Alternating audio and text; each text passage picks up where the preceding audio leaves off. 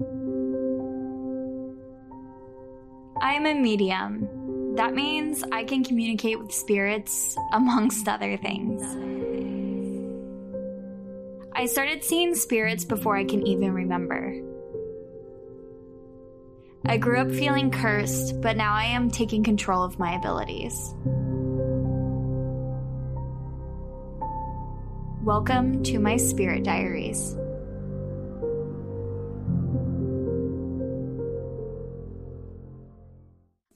Hello and welcome to Spirit Diaries. My name is Birdie Bones and I am here today with Robert. Hello. And we are sharing his haunted house story. And lately it's been picking up, so if you haven't heard the story, this is exclusive to season 3 of the podcast. And as usual, I just want to say thank you so much for all of you who have been listening. I do want to share that this last episode we had that week was the best week our podcast has ever had. So every week it gets better and better, and we have more and more listeners. And I am just so grateful to share all of this paranormal stuff with you, and I really hope you all are enjoying it too. So I think it's time for us to jump back in to the story of what's going on in Robert's house between poltergeist activity and different spirits.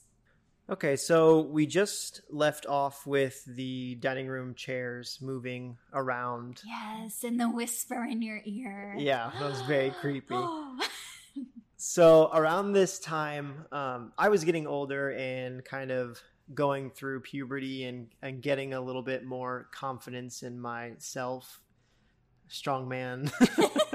And basically at this time, I was starting to get more confrontational with the experiences that I was having.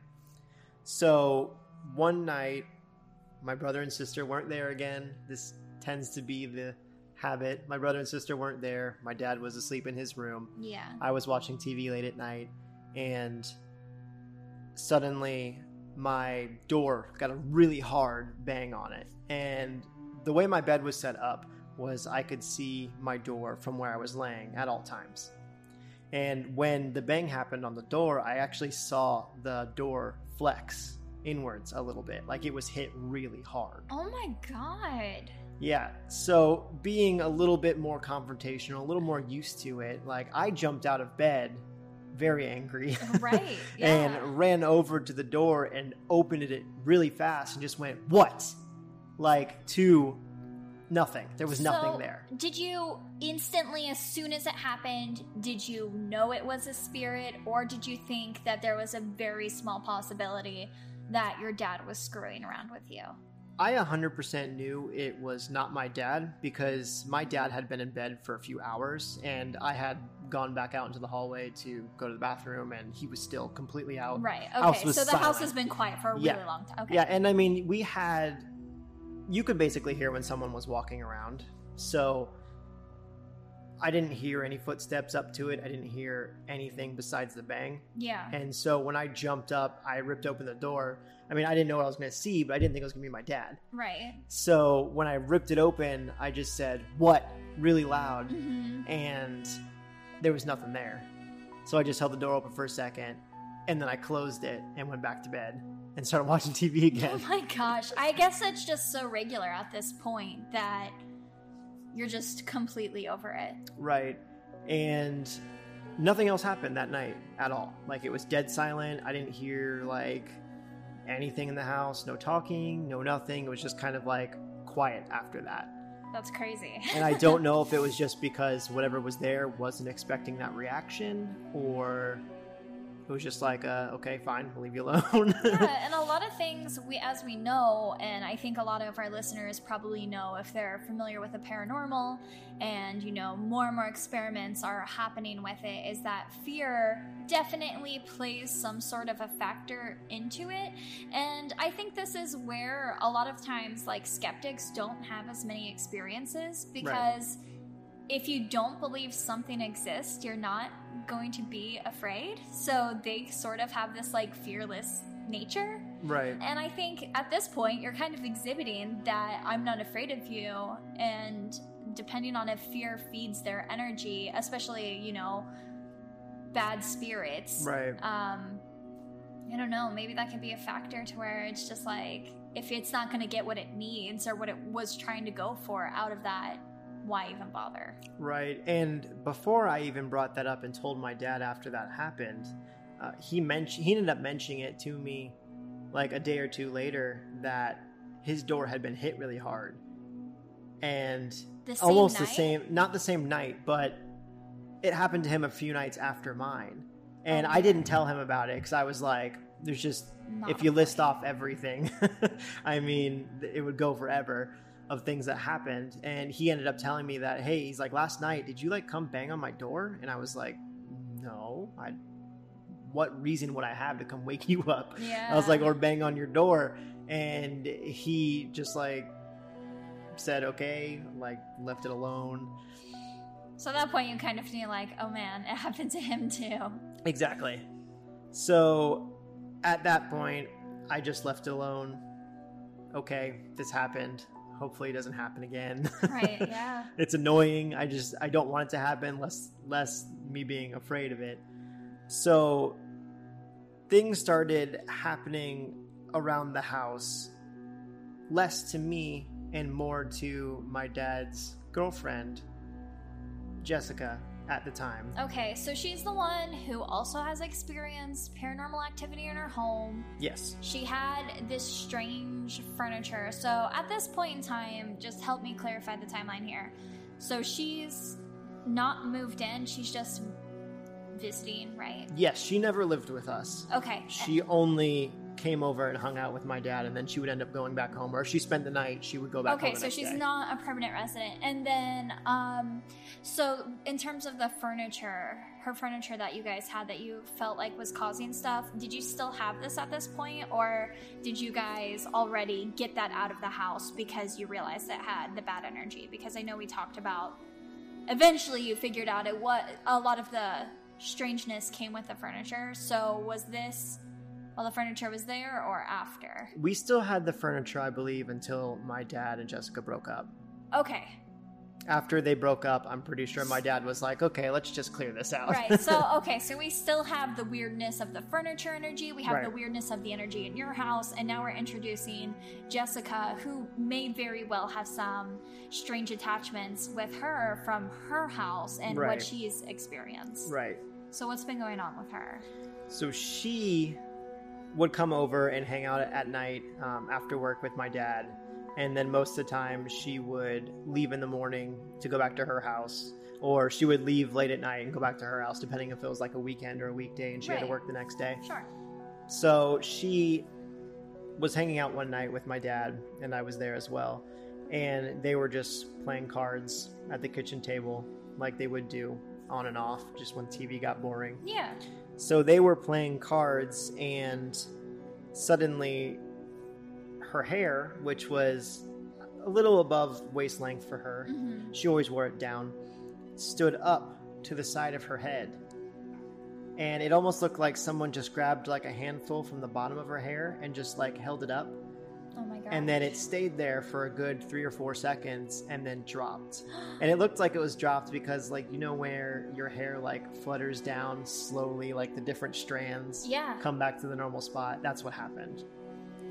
She was very freaked out. My dad was just frozen staring at her. Were you there? Were you present for this? Yes, I was in the kitchen, and my dad and Jessica were in the dining room at the table. Oh my gosh. And it was just one of those moments to where we were all very confused and just kind of like dumbfounded. And Jessica was panicked. She was wide-eyed and went ghost white. And my dad was just very confused and was like, okay, it's time for us to go take a break and go sit on the front porch outside or something. And that, I don't think she ended up staying the night that night. I think she went back home. I would too. Which I don't blame her. That was the full extent of that night, though. Nothing else happened. And as far as I know, little things like that would happen to her often in our house. So she didn't like to stay in our house too much. Yeah. She would come over on weekends, but she didn't super like coming over and staying super late at night. Of course. Another day is here, and you're ready for it. What to wear? Check. Breakfast, lunch, and dinner? Check. Planning for what's next and how to save for it? That's where Bank of America can help. For your financial to-dos, Bank of America has experts ready to help get you closer to your goals. Get started at one of our local financial centers or 24/7 in our mobile banking app. Find a location near you at bankofamerica.com/talktous. What would you like the power to do? Mobile banking requires downloading the app and is only available for select devices. Message and data rates may apply. Bank of America N.A., member FDIC. Your brain needs support, and new Ollie Brainy Chews are a delightful way to take care of your cognitive health. Made with scientifically backed ingredients like Thai ginger, L-theanine, and caffeine, Brainy Chews support healthy brain function and help you find your focus, stay chill, or get energized. Be kind to your mind and get these nootropic chews at ollie.com. That's OLLY.com. These statements have not been evaluated by the Food and Drug Administration. This product is not intended to diagnose, treat, cure, or prevent any disease. It's weird that the activity is getting more and more like physical. So it started, I feel like, with noises and then moving stuff, but now it's banging on doors and now it's physically touching people. Right. Like it's just getting, I feel like it's getting more and more and more comfortable. Like how far can I go? I'm in the room with you. Now I'm talking to you. Now I'm moving things. Now I'm touching you. Right. So gosh, oh my goodness. It was very strange. And my dad at this time was also still kind of into his, let's see what's happening. Why is this happening? I want to know more. Right, investigative. Yes. And he ended up, within a few nights of that, putting in a digital recorder Oh God. in our hallway. Oh no. Which our hallway leads to the bathroom, my little sister's room, and then my room that I share with my brother. Yeah, your hallway is basically the central zone of where all this activity is happening around. Yes. And there was a little end table in the middle of the hallway because there was a little alcove, so an end table sat there. Yeah. And so he sat the digital recorder on the end table and then just let it play overnight. Well, let it record overnight, sorry. Right. And the next day he was going through the recordings, and for most of the night it was pretty dead. Getting into late night, early morning hours, he started getting like weird voices and sounds. And then at one point, the clearest part of the recording, he got a lady screaming like she was being like murdered or like scared for her life, just screaming. God. It was like blood-curdling scream. And this is a time when we would have all been asleep. Right. My dad hit it at a very specific time in the night so that he would know exactly like around what hour it was hitting. And that hit around 2 or 3 a.m., somewhere in there. So I have to ask, do you guys still have the EVP? It was on a laptop that my dad had that ended up getting a corrupt hard drive. So the EVP is unfortunately gone. No. Yeah. And in that same EVP, within a few minutes of the lady scream, there was also a really guttural, deep, like animalistic growl. Oh my God. That almost sounded like a really big dog or like slightly demonic or something dark. like that. Something yeah, it was something dark for sure. And it was very like guttural and low and just like it was very prolonged. The growl went for like 7-8 seconds before it stopped. And I know you said you had dogs, but you've already told us that they lived outside. Yes. So there was no animals at all in the house. None. Not at all. That's so creepy. Yeah. Yeah, and after hearing that, he decided that he wasn't going to do any more digital recordings or EVPs or didn't want to hear anything ever again because he's like, at this point, I don't know if I can walk through my own house in the dark. So is that where the investigation stopped? That's one of the things that led him to stopping. He didn't want to record anymore after that. Yeah, and I'm kind of on the same boat of don't ever investigate your own house. Because one, I don't think you really want to know. And second, I don't know. I think it creates weird energy if you start, hunting in your house or investigating your house. I definitely don't recommend it. Of course, if you're trying to get to the bottom of something and you're having, a team come out or you're doing it for a very specific reason, I don't see a problem with that at all. Right. But it's just not something I would do. I would never do a recording in our house. And I agree. would never, ever. I know we ran the SLS in here once to test it out, which I was not comfortable with. Right. And it did map a figure after, several minutes Right. of nothing in our entire house, because I was like, oh, look, it works. There's absolutely nothing, which is what it should be. And then it mapped something sitting on the couch where I'm sitting right now. Right. And, that's disturbing. I still think about that all the time, especially because my mediumship, I did not see anything in the room, which is scary that a machine can potentially see something and I didn't. So I don't know. I'm team don't investigate your house. Not your own house, for sure. Like, don't do it in a space that you want to feel comfortable in. But, investigating your dad's house. Yeah, exactly. Now see. So have to wait till he's not home. Yeah. He's very adamant to this day about no investigating, no any type of experiments. We have a key, so. That's very true. I know where the key is. No, don't do anything without, the owner's permission. So at this point, little odds and ends things are still happening to me, but I'm kind of validating them with other people in my house.